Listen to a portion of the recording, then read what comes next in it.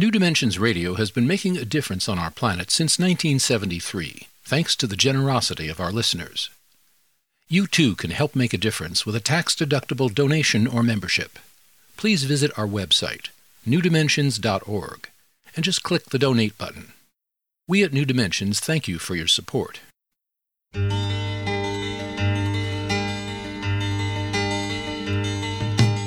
It is only through a change in human consciousness that the world will be transformed. The personal and the planetary are connected. As we expand our awareness of mind, body, psyche, and spirit, and bring that awareness actively into the world, so also will the world be changed. This is our quest as we explore new dimensions.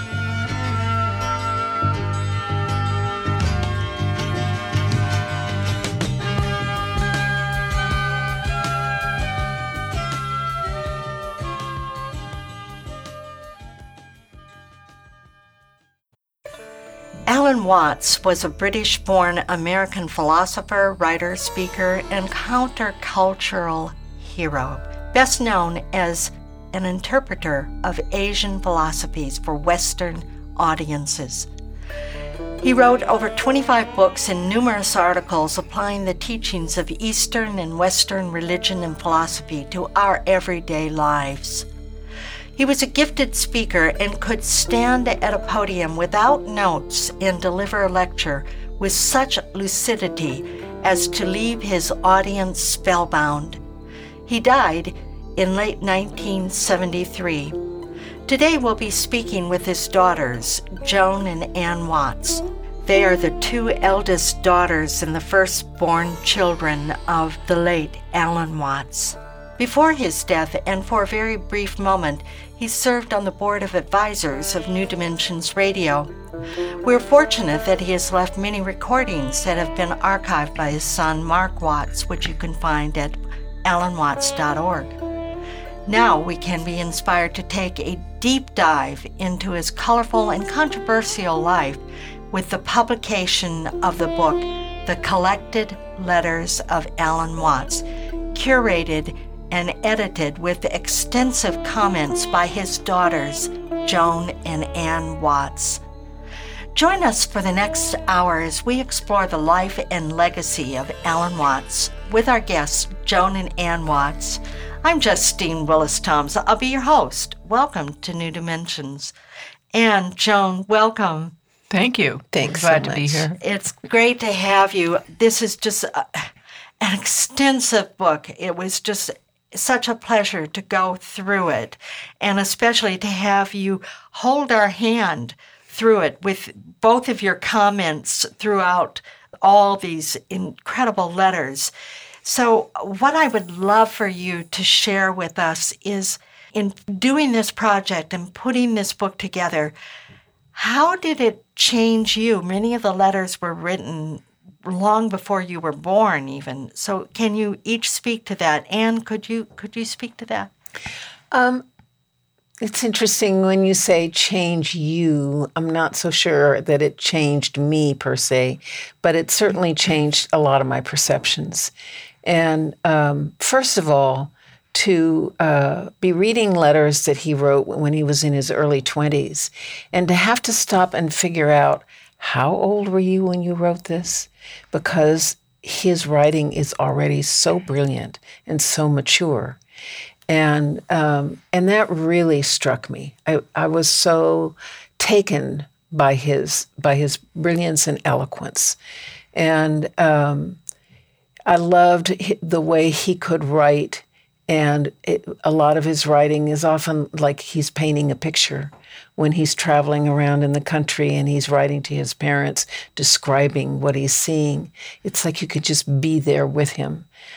And then part of it was as going through when I was born in my early childhood, it was a confirmation for me because I always believed that memory is really suspect. We don't always remember things the way things actually unfolded. So we have our memories of what it was like, and different people have different memories of those same times. So for me, when he writes about my childhood, he could see the struggles that I was having with first my mother and then my stepmother. And it was really clear that he saw it. And that affirmed for me my story, what I carry as my story. Thank you. And Joan, you were the oldest. Right. And what was your experience of putting this all together and going through these letters? Well, I have to say the first part, when they first came to the United States in 1938, which was when I was born, it was quite a surprise, his descriptions of me and so on. Growing up, the clothes I was wearing, how I behaved, the things that I did, it was all totally amazing to me. And when you think that he was only 23 years old when I was born and had absolutely no experience with small children at that point, it was quite a jump for him. And that, went on for the first 10 years of my life. And then gradually, I was sent off to boarding school when my parents were divorced, and so I didn't see him as much. But it was interesting in the letters to see him constantly commenting about me or what I was doing, even as married person, and when my children were born, and so on. So it was an amazing chronicle of our lives. And then in addition to that, from his early times, I was just amazed at what a scholar he was.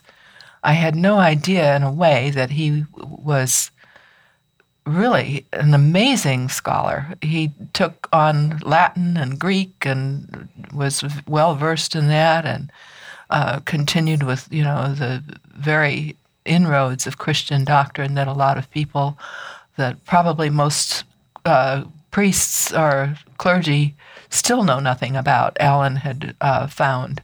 And then, of course, with his interest in Eastern philosophy and his scope of interest in it, it wasn't just Zen, it was Taoism and Vedanta and all other types. And as you're saying that, I'm reminded when he was very young, I think he was 14 years old, he wrote, and you have a letter that he wrote to Christmas Humphreys, known as Toby. Describe that correspondence, because it blew my mind, and it blew Toby's mind too when he finally met him. Well, it was very interesting because he was interested in Eastern philosophies, and he had gone to a bookstore in London where he frequented and went through their books and so on. He was especially interested in Asian art and Asian philosophies. And looking through one book, he found this pamphlet about the Buddhist Society of London. And he had just written a pamphlet on Zen. I think he was about 15 when this happened. So he contacted Christmas Humphreys at the Buddhist Society, sent him a copy of this little booklet, and then was called to come and give a lecture. And of course, they were expecting a grown man, and what they got was a 15-year-old boy. And they were quite shocked. But it was a wonderful relationship because Christmas Humphreys basically took him under his wing and nurtured that interest, and he continued there. He eventually became editor of the society. His father was very interested and went to lectures with him, and his father eventually became the treasurer of the society. So it became quite Alan's a family father, thing. Lawrence. Yes, right. Mm-hmm. Now, also in the book, it was amazing that he wrote so many letters to his parents. He kept up a correspondence. You get a chronology of his whole life through his devotion to his parents and writing, even writing when he first came to America in 1938. Of course, the war had just started, And so he's writing back to his parents, and they are going through World War II. They're going through bombings. They're going through rationing. They're going through having to go to shelters. And can you speak, either one of you, about that? Well, his letters constantly show his concern and just asking questions about how they're doing, how's it going. Could his father not be out so much? His father was a block captain, and he would wear a helmet and be watching for any sign of any bombings or anything, and then they'd go to their bomb shelters when that happened. I guess he was called a warden. And I remember as a child, and he writes about this, what they need, and he'd do these gift packages of food that they were short of in England, and he would send them food and whatever supplies they badly needed. What was it like for the two of you when you finally met your grandparents? They came over to America. What year was that? About 1945, 46, okay, somewhere in there. You know, we have there's included in the center section of the book. There's pictures, and there's a wonderful family portrait of us as little girls with our grandparents there. And I think, you know, we found our grandmother probably very quiet, very formal. Mm-hmm. Our grandfather was a little more relaxed. They were wonderful people to us, for certain. What about your grandmother on your other side, Ruth Sasaki? Is it? Describe a little bit of her, because that was an amazing woman. Well, she was kind of the complete opposite of the other grandmother in many ways. I mean, she was also very formal in many senses, but she was she came from a lot of wealth, which our English grandparents did not. And she would land on our doorstep for vacation, you know, to come visit at Christmas or whatever. And she would be dressed in her tweed suits and silk blouses and fine furs and sensible shoes and she had an interest in Asian. Her background was in the Asian studies, right? Right. Zen Buddhism, yes. Right.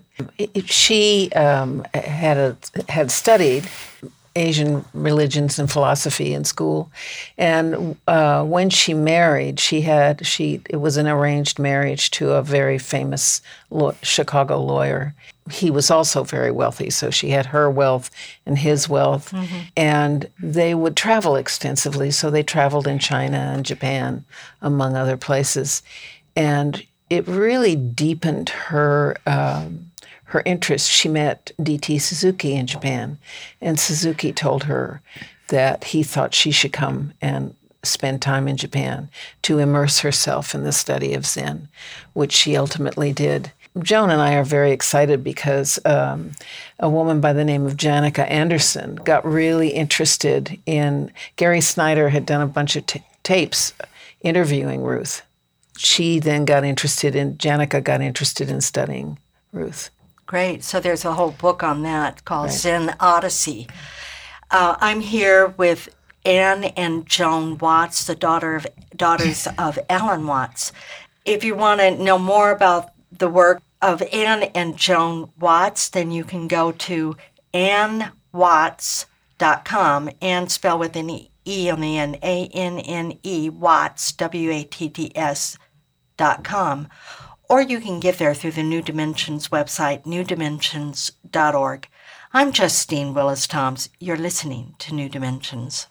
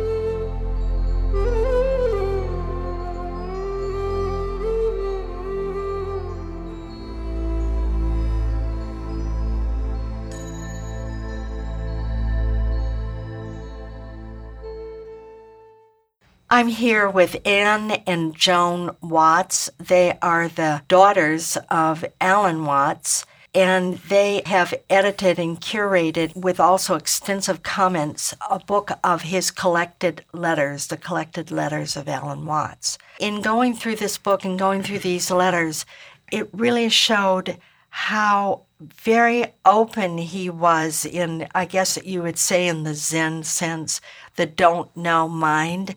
He remained curious and he remained open to questions, and I'd love for you to talk about that and how he represented that in some of his letters.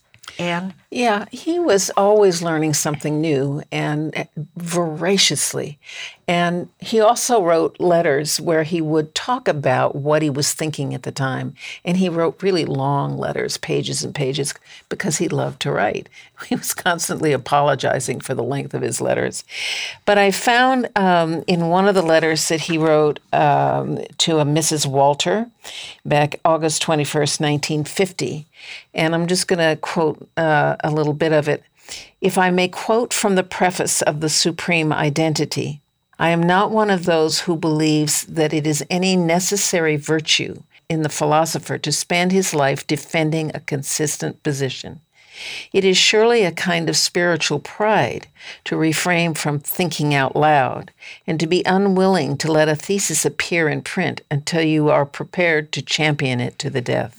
Philosophy, like science, is a social function, for a man cannot think rightly alone, and the philosopher must publish his thought as much to learn from criticism as to contribute to the sum of the wisdom. I shall continue to write because it's my nature. The Supreme Identity will be out in September and represents an intermediate stage between Behold the Spirit and what I think now. What shall I think tomorrow? I don't know. The whole fun of life is that it's full of new surprises and new things to learn, provided you are willing to keep on growing and not settle into a rut. There he is. And when he says Supreme Identity, that's a book, right? Right. That's one of his books, as is Behold the Spirit. And Behold the Spirit, yeah. And so he's really stating there that it's important to put your ideas out there, but partially to have a dialogue about them, not to say these are set in stone. Right, exactly. And I think this is a great expression of his fluidity.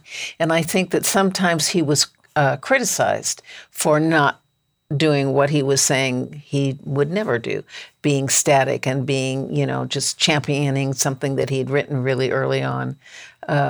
And there were letters in which he commented on, the earlier books that he felt like he no longer represented him. So, that was always his way, is to keep curious and keep open and keep moving. And his letters are great dialogues with people.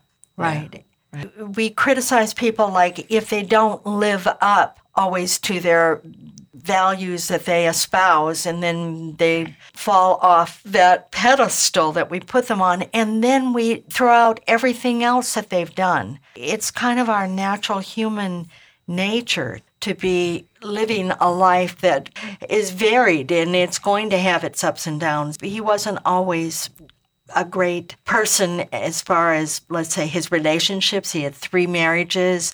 He had many affairs. I mean, in these days, in this climate, he would be totally pillared for that.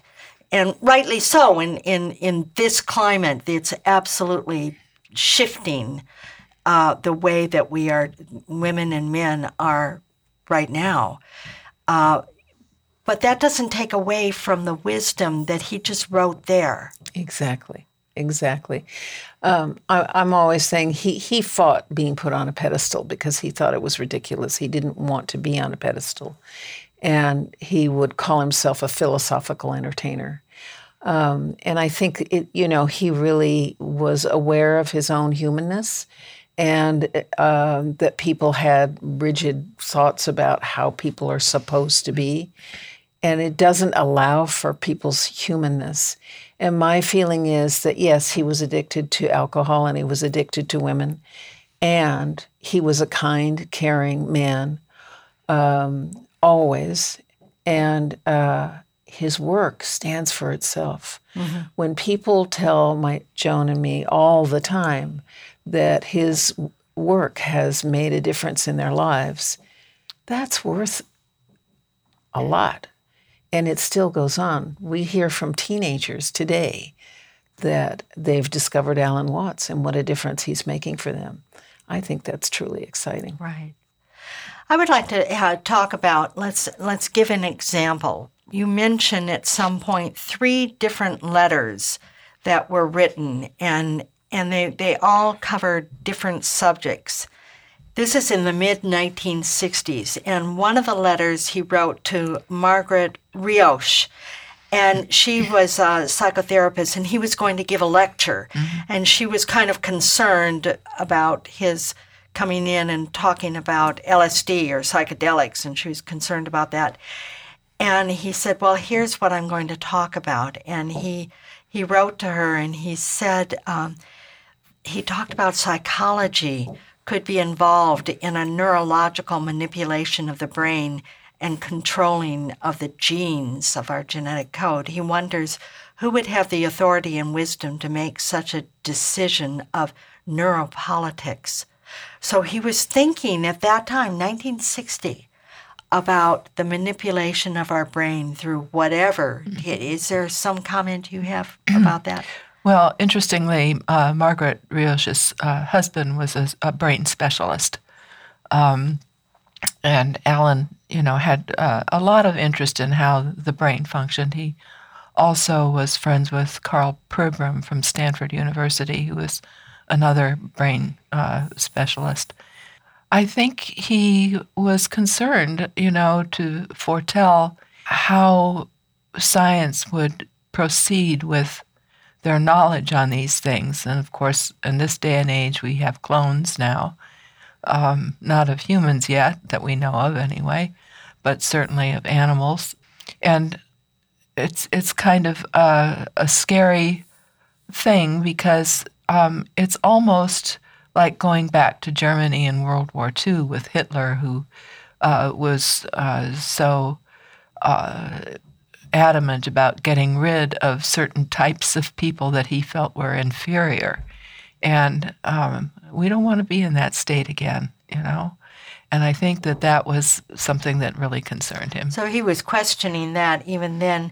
The second letter that I want to mention is something a woman wrote to him about being just terrified of flying in small planes. And he does this long letter back to her of an example of what she can do to alleviate that fear. Can either one of you describe that? Well, I think it's a great example of his kindness to people to begin with, that he would take the time in his busy day. I mean, he would get many, many letters to read, and that he would, not even be able to answer because he didn't have time. But I think he was very careful with her and wanted to really help her, and gave the example of a friend that had problems with flying. He explains to her what the process would be.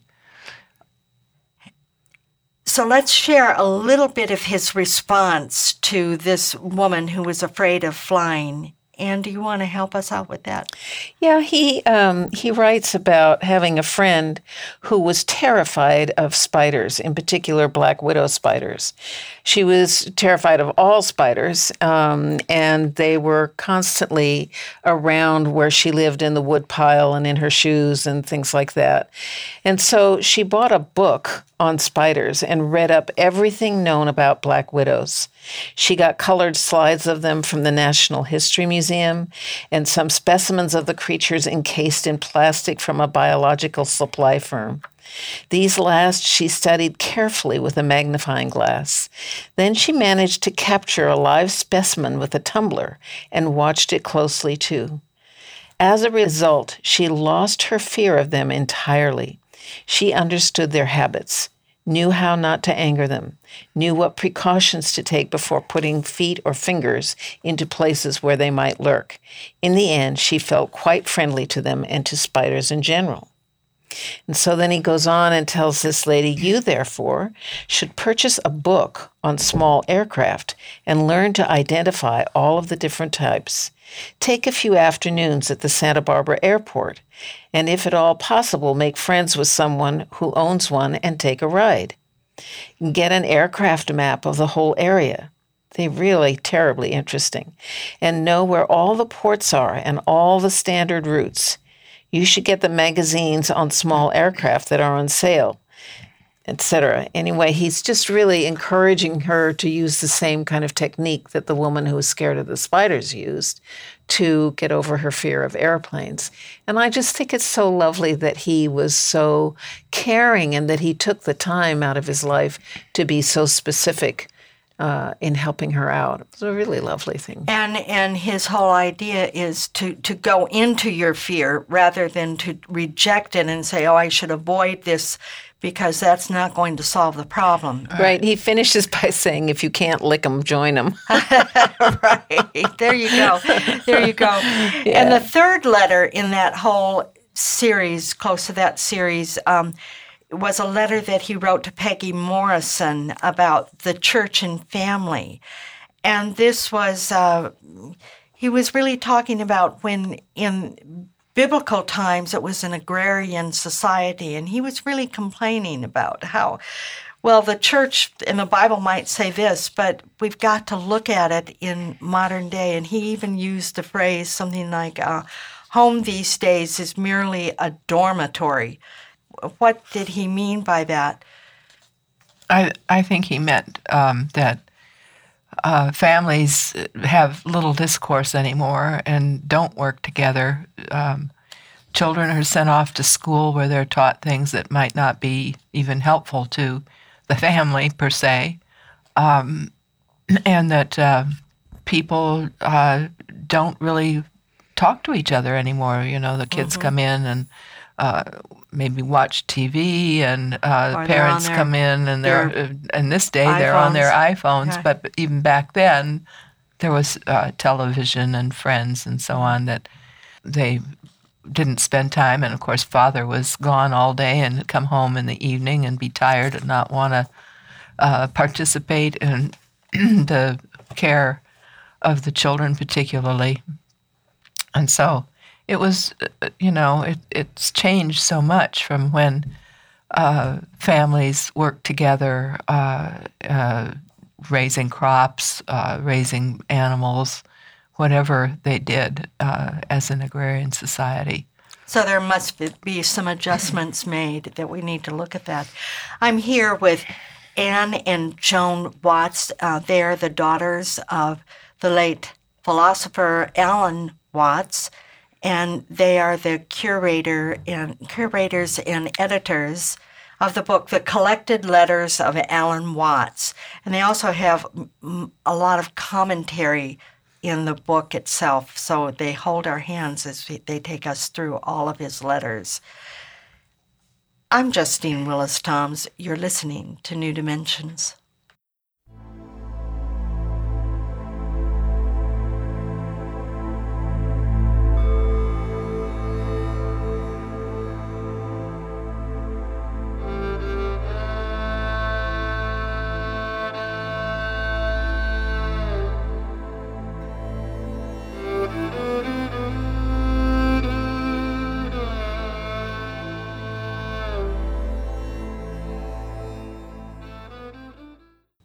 I'm Justine Willis Toms, and I'm here with Joan and Anne Watts. They are the two eldest daughters and the firstborn children of the late Alan Watts, British-born American philosopher and countercultural hero. I would love for you, there's a flavor that will give us an idea of the way his mind worked, and very early on. And there's a letter that he wrote. I think he was 21 years old, and he wrote to Carl Jung.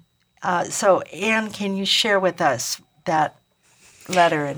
I found this letter amazing. And, it's another one of those ones I had to look. October 17th, 1936.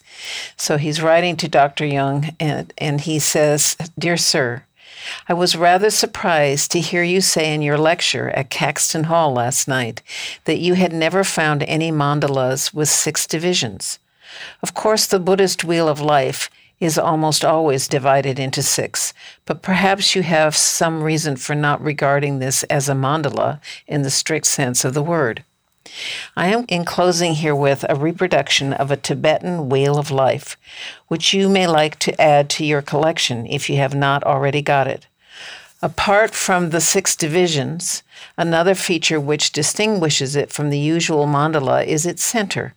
Almost all of the examples you showed, except some produced by pathological cases, had at the center some kind of holy of holies, a temple, an egg, or a golden ball.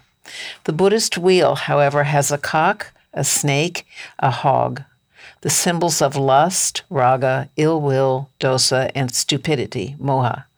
I have never come across any instance of its being used for magical purposes. Probably it is only used as a formal representation of the 6 worlds of samsara, a picture rather than a symbol. The unusual center, however, seems to mark it as an essentially world-denying picture. That is to say, enlightenment or individuation does not consist of going into the center of the circle, but in escaping from it altogether. The letter goes on, but what was amazing to me was that he writes to Jung at the age of 21 as a complete equal, offering him some information that he felt that Jung didn't have. And so I was really struck by that. It is quite wonderful to think of his confidence there. And he's not bragging. He's not saying, oh, you're wrong, but he's saying, here's some information you don't have. And you could tell that he has gone deeply into this at 21. He had a deep understanding and had thought about it and had studied it and had some sort of understanding. Exactly. Yeah, I thought it was just amazing. Yes. Yeah. There's another letter that you might share. Now we're going to skip way ahead, and we're kind of skipping in different places in the book. That here he's writing about Native Americans much later. And can you share a little bit about that? I'd love to, because this is an issue close to my own heart. And what's so interesting to me is how pertinent, once again, it is to our present time. This letter was written September 16th, 1967, to the Honorable Henry M. Jackson, United States Senate, Washington, D.C. Dear Senator Jackson, many thanks for your kind letter of August 15th with information about S. 1816. I wrote for information because the enclosed statement was given to me by a Shoshone chief who came to see me while in San Francisco. I have also talked with some of the Sioux people who have rather the same attitude. The point is a very difficult one to get across to the general American public because a sizable proportion of Indians simply do not share our values. They just do not want to, quotes, enhance and expand their participation in American society, close quotes, because they regard our ways as insane and our aggressive conquest of nature, use of technology as a violation of the earth, which, as they have not forgotten, we stole from them.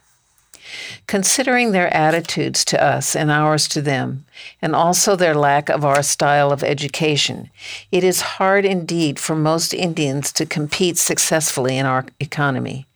I am afraid, therefore, that the net effect of this very well-intentioned bill will be the progressive loss of their land, an increasing migration of Indians to city slums, for many of them will mortgage their land, blow the money in some unworkable enterprise, and then lose their land to the loaner.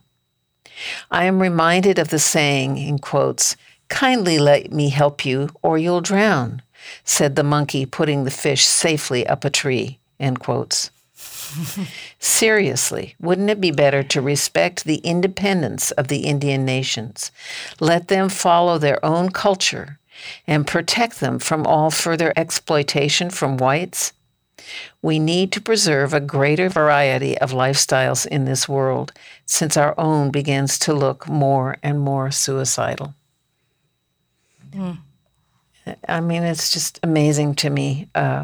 It's so relevant to this very day. Well, that just reminds me, I think, of another letter that he wrote to Reinhard Niebuhr, which was really about somewhat the same subject about imperialism and the limitless exploitation of natural resources, and how the world ceases to be solid and substantial. It becomes, and he used this phrase, a vast electric field in which anything is possible, and in which the splendid boundaries of time and space are obliterated.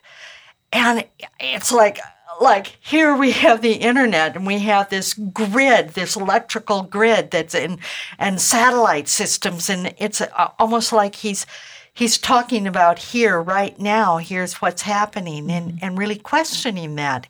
And we're not really questioning it in the kind of depth of saying, okay, there are good things about this that has provided some nice things, but what else? How deep can we go? And I think that's what he was often pointing to. Right, I think so.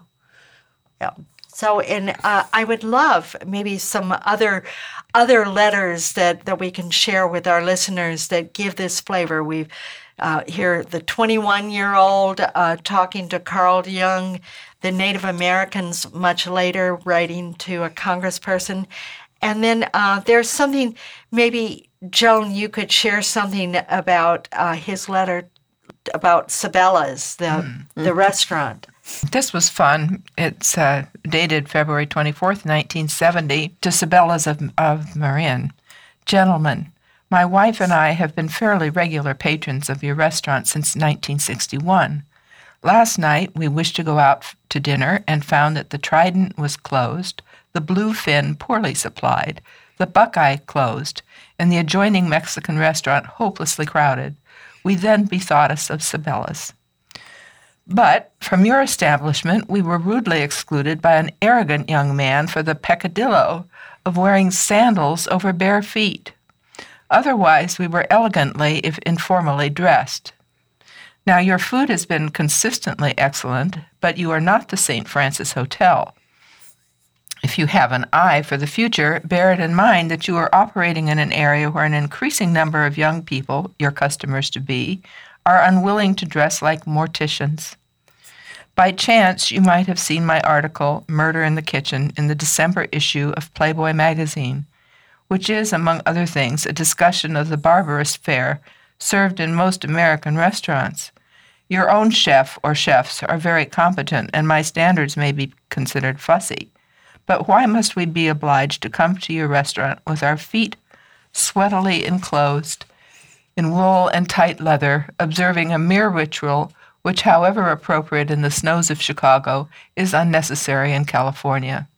I really believe that a change in your policy is in order, as well as an apology to a longtime customer. Yours very truly, Alan Watts. Ah, that's so great. And that reminds me, he did an article for Playboy, Wealth versus Money, and he got an award, and he says, thank you very much. In some ways, I prefer this award to getting an honorary degree from Harvard. So it gives a flavor of his humor, right. And, you know, he just, his tongue-in-cheek and how he could just sort of cut people to hey, what is really important here? Come on, right. Let's get with it. You know, so that was awfully fun. I love that. There's another letter that's quite serious that he wrote about death, the answer to someone who I think was facing a life-threatening illness. And maybe you can share that because it was really powerful. Yes, this was written in August of 1970. And this was a very dear friend of his who was, in fact, dying and did die. If this letter does not reach you while you are still on this level of existence, I would like your sister to read it to you at your funeral.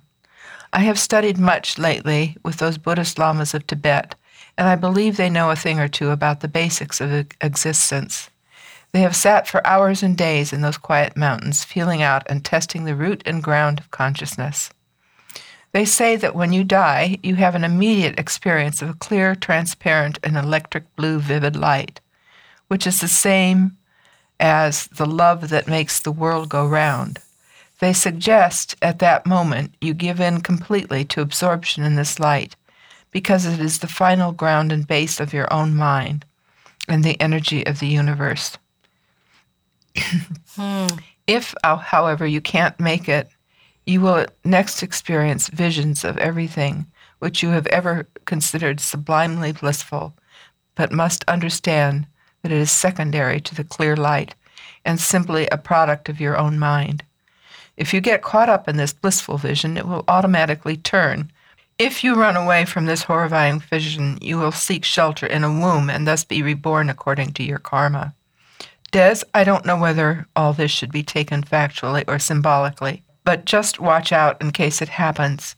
I know only that the real I is the eternal energy of this universe, and that it is the nature of energy to vibrate, to come, and to go.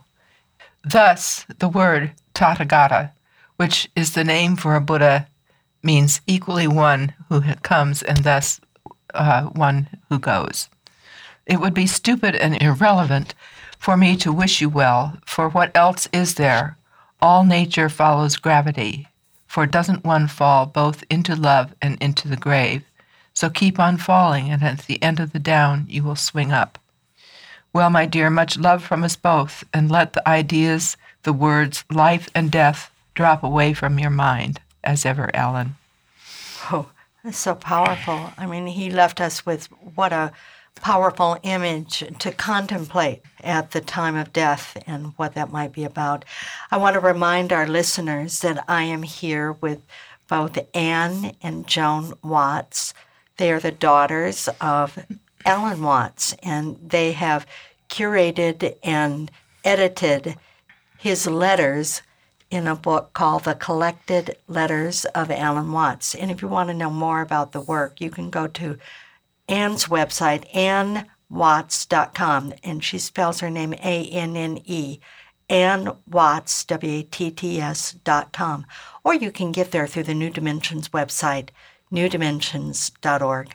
I'm Justine Willis-Toms. You're listening to New Dimensions.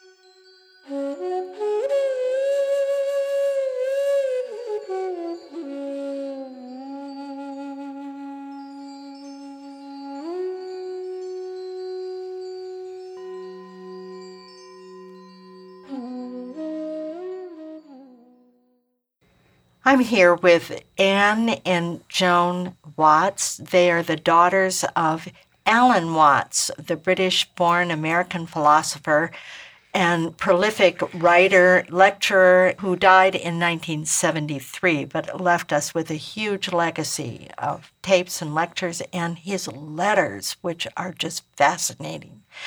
One of the commentaries that you have in the book, and I really want to thank you both for holding our hand through the letters that really give us a context in which to hold all of them. It's just a marvelous read, so I really want to encourage people to pick it up. And one of them later on in the book, this is about your daughter, and she tells about one of the last times that she was with her grandfather in the kitchen. It's just such a poignant story. Could you repeat that for us, Anne?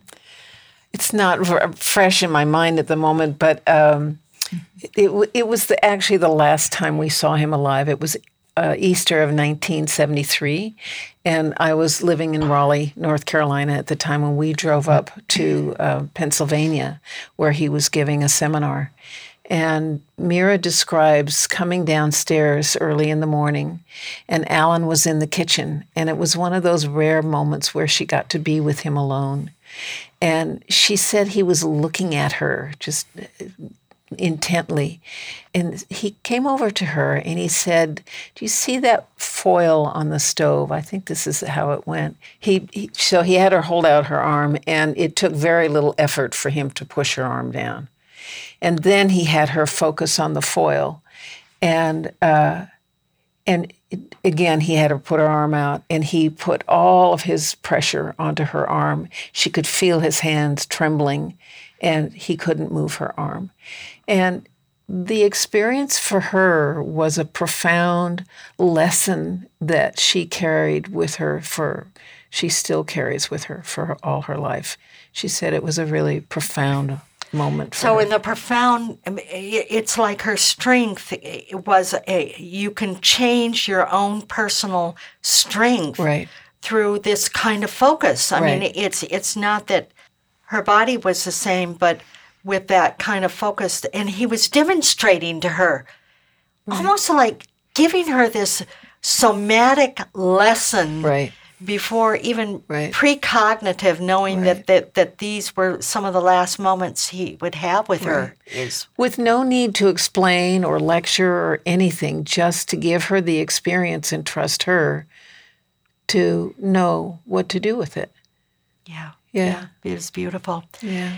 There was also part of the book some of his later experimentation with psychedelics, and that was certainly during the time. Part of it was during the time when it was very legal, and he had some opinions about that, and they were really reflected in the letters. So, is there anything that you can tell us about the psychedelics and what he felt about them? Well, he was very interested in mind-altering drugs as possible ways to influence samadhi or satori, basically as a shortcut versus, sitting long hours meditating or whatever. And when Larry and Alpert were doing their studies, he was in touch with them. I think he'd initially been alerted to the use of these drugs through Aldous Huxley and a few other contemporaries of that time. So he sort of became a guinea pig for a lot of their study in terms of taking lysergic acid and recording what went on during that. In his mind, it was a religious experience. And I think he got quite upset when it became, especially with Tim Leary, something that people were going to do all the time. Well, like drop a recreation, acid, like a recreational drug or a party drug or whatever. He was very clear about that, and he was very clear about the difference between that particular mind-altering substance like mescaline or peyote and LSD from cocaine and the other amphetamines. Yeah, he didn't think it should be, I think, a class 1 drug now, and he really fought or wrote consistently to government people about the fact that both marijuana and LSD and peyote and so on should not be illegal. It shouldn't be criminalized. He felt that there could be some good psychological benefits, even for psychosis, that it could be. And I think that they used it, experiments like Ralph Metzner was at the hospital in Napa, where for the criminally insane, and did some experiments that were just extraordinary in helping these people to lead a more normal life, a more balanced life.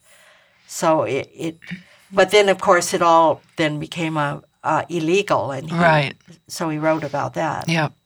Yes, it was something that he was very much against, because he said basically that it will become criminally used in that sense, that it will be on the black market and people will get drugs that are not pure. That was a big concern to him. And I think that also he wrote several letters that I read where he felt strongly about law enforcement enforcing morality.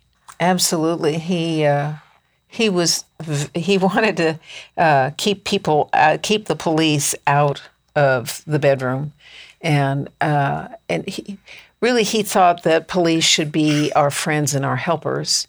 He wanted them not to carry guns. He said in England they don't carry guns, and there's far less crime in England than we have here in the United States, and he felt like, the police should be serving us and being our friends rather than being moral people who would judge what happened in the bedroom or police these drugs we've just been talking about. And so that's he said, here I can just read something about this, the bad image of the police. We are running into very serious trouble by reason of a lack of respect for and mistrust of our police. How pertinent is that today? Mm-hmm. Obviously, we cannot revamp and retrain the entire force, but we are embarrassing and confusing our policemen by asking them to act as armed clergymen, enforcing sumptuary laws against crimes without victims, laws in fundamental violation of the constitutional separation of church and state. Confine their duties to traffic control, protection against violence and robbery, and giving due assistance to lost children and little old ladies. Let them have no authority over private morals. Mm-hmm. And then he said, question needing no answer, what sort of character would volunteer for service on the vice squad? And he then talks about reformation of the marijuana laws. We have hundreds of young men and women in jail for violation of purely ritual crime at the great expense of taxpayers. I am a research consultant to the Maryland State Hospital Project for investigation of mind-changing drugs and can say with some authority that all scientific and rigorously conducted research as to the use and effects of this herb has, as of this date, been showing that it is far less deleterious than the use of alcohol. Furthermore, prosecution of possessors of marijuana is seriously hindering, time-wise, the normal business of our courts. Yeah. And what year did he write that? He wrote that February 28th, 1969. 1969. Yes. So here we are. Yeah, here we are. And here we are. We're talking about really going into a huge law enforcement of opioids. And I don't know where I stand on all of that. I mean, I'm not clear about how to approach it, but to approach it as law enforcement might need to be questioned, that it might need to have a different approach. Not that there's not a problem or that a concern about it is what I'm trying to say, but maybe our approach maybe isn't law enforcement. It's just up for grabs how we do it, and at least to have a discussion. And so I just wanted to end our time together to just read the poem that Gary Snyder shared with all of you at the funeral. And this is the poet Gary Snyder. And I'm going to read that poem. He said, he blazed out the new path for all of us and came back and made it clear, explored the side canyons and deer trails, and investigated cliffs and thickets. Many guides would have had us travel single file, like mules in a pack train, and never leave the trail. Alan taught us to move forward like the breeze, tasting the berries, greeting the blue jays, learning and loving the whole terrain.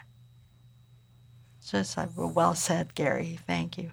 Thank you both for being on New Dimensions today with us. Well, thank you so much for having us. It's been a real pleasure. Thank you, Jill. Thank you. Thank you, Anne. Thank you very much. I've been speaking with Anne and Joan Watts, and they are the daughters of the late Alan Watts, and they have together curated, edited, and commented on a book of letters called The Collected Letters of Alan Watts. And if you want to know more about Anne Watts, she has a website, annewatts.com. Anne spells with an E, A-N-N-E, Watts, W-A-T-T-S.com. Or you can get there through the New Dimensions website, newdimensions.org. I'm Justine Willis-Toms. You've been listening to New Dimensions. This is program number 3637. New Dimensions Radio has been making a difference on our planet since 1973, thanks to the generosity of our listeners. You too can help make a difference with a tax-deductible donation or membership. Please visit our website, newdimensions.org, and just click the Donate button. You can also subscribe to our free weekly podcasts and find over 1,000 hours of audio dialogues in our searchable archive. New Dimensions is produced by New Dimensions Radio in Santa Rosa, California, USA. Our executive producer is Justine Willis-Toms. Our post-production editor is Lou Judson. This program was recorded at Strawberry Hill Productions, a full-service podcast production studio in Novato, California. We sincerely thank all of you who have supported us by being members of Friends of New Dimensions, as well as members of our affiliate stations. My name is Dan Drayson. On behalf of everyone at New Dimensions, whose endeavors make this program possible, I'm wishing you well. New Dimensions Radio is an independent producer supported by listener contributions. To find out more about the program you've just heard, to subscribe to our free weekly newsletter and our New Dimensions and New Dimensions Cafe podcasts, and to access thousands of other programs in the New Dimensions archive, please visit our website, newdimensions.org. That's newdimensions.org, or call us at 707-468-5215. That's 707-468-5215. Please join us next time as we explore New Dimensions.